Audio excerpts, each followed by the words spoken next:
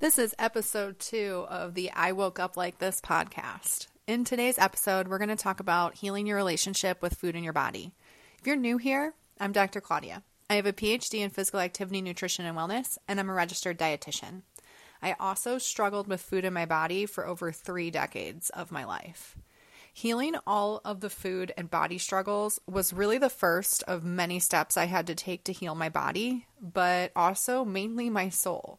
It was this process of healing that allowed me to get to the place where my intuitive gifts had the space to open. And if you've struggled or are struggling with food in your body, I want you to know you are not alone.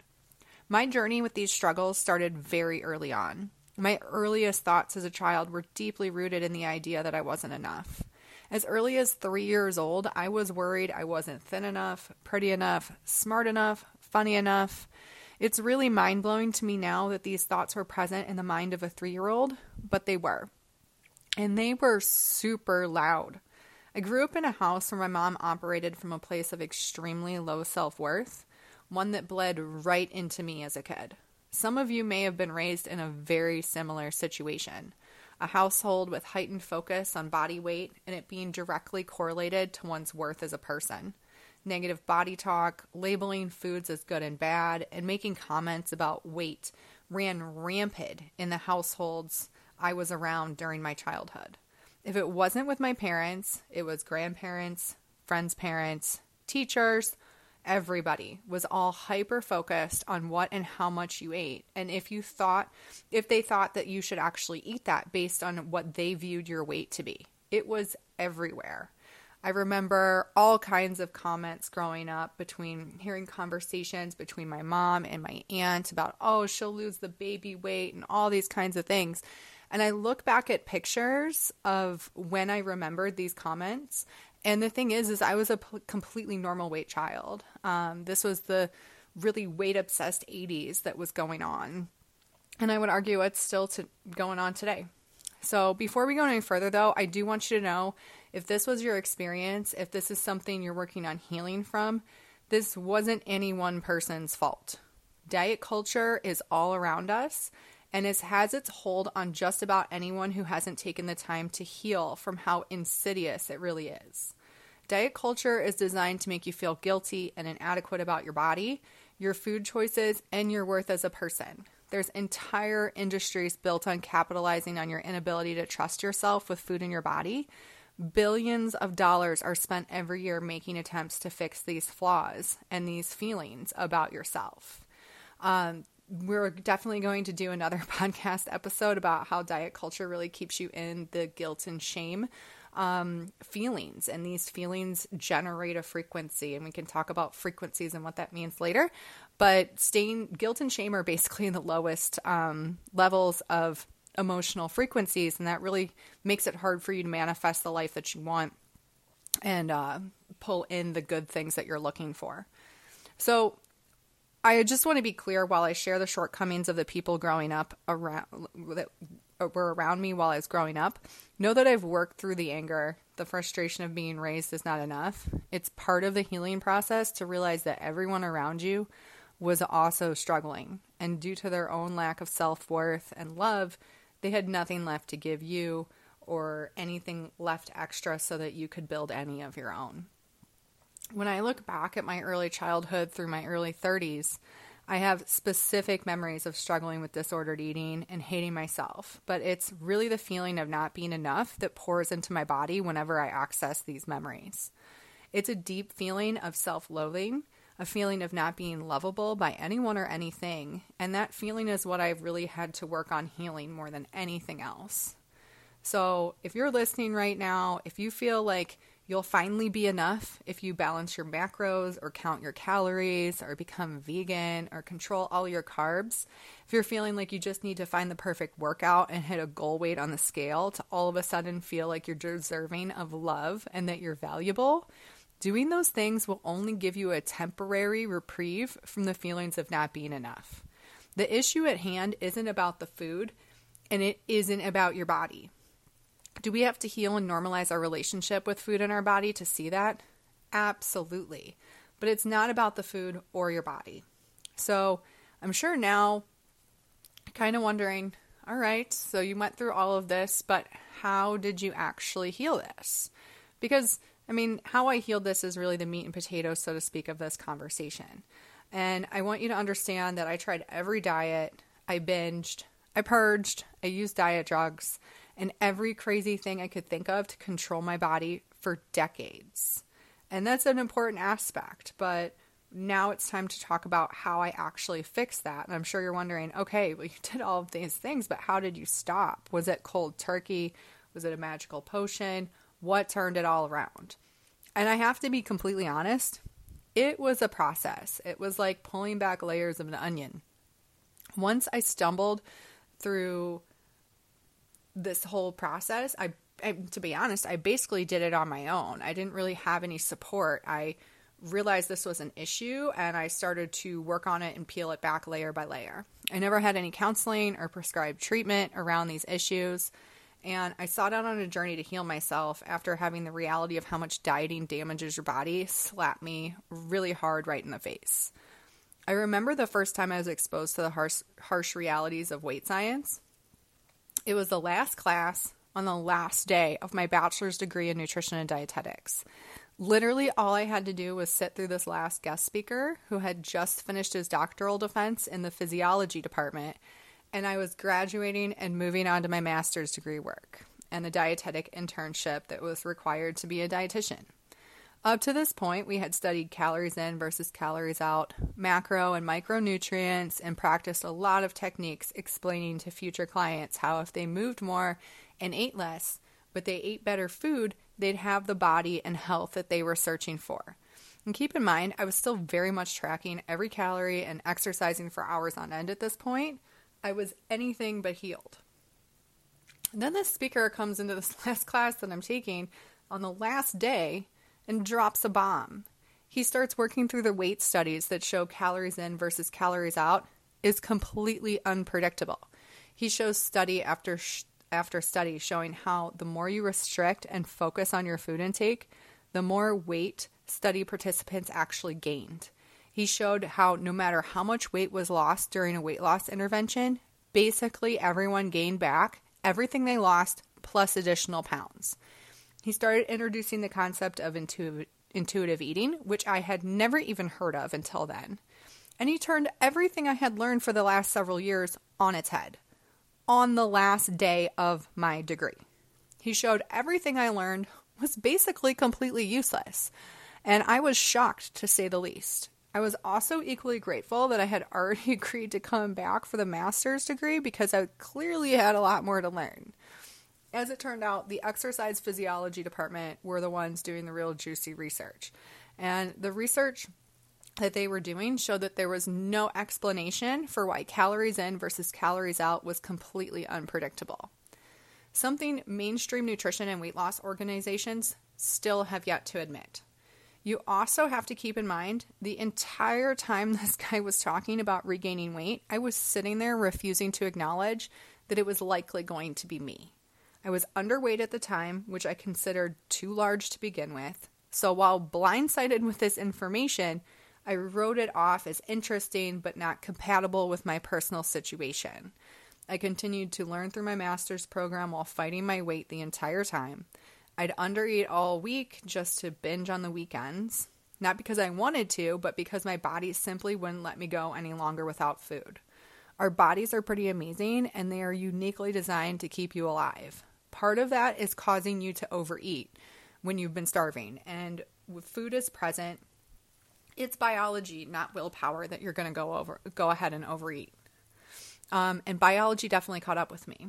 In the course of like a month to 6 weeks, I gained 40 pounds. My body completely rejected all of the restriction, turned my metabolism down to nothing, and said, "Sorry, girl, but I'm going to save your life. And I really don't care if you can fit into your pants."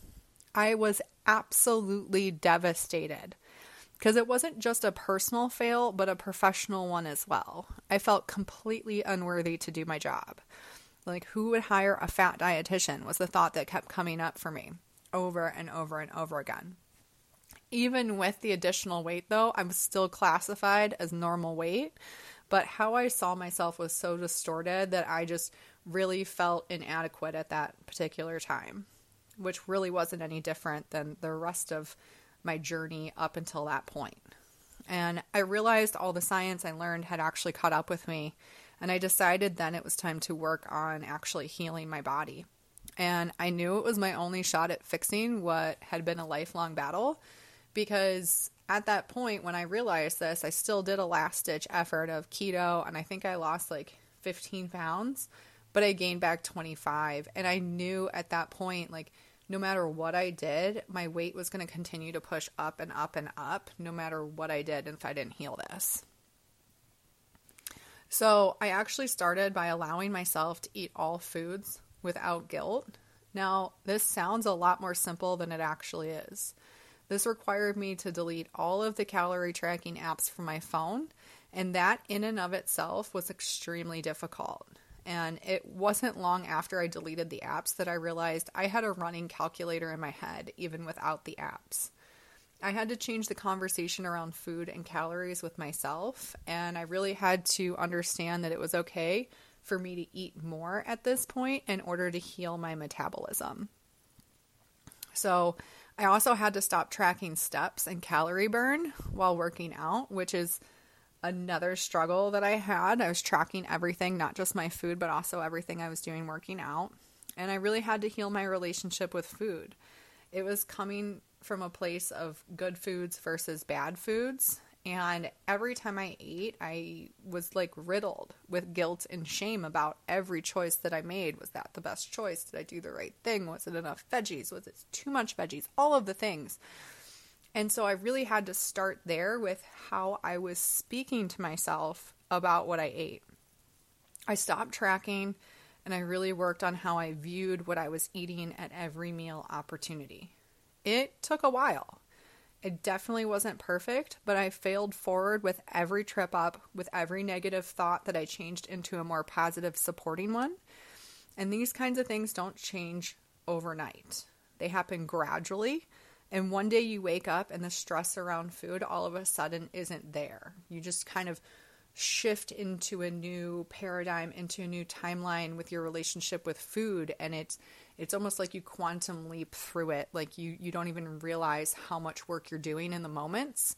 And then poof, all of a sudden, like you have a really actually a good relationship with food. But it's in those each and every moments that you're having a negative conversation with yourself about how much you're eating or what you're eating, if you're bad because you ate that.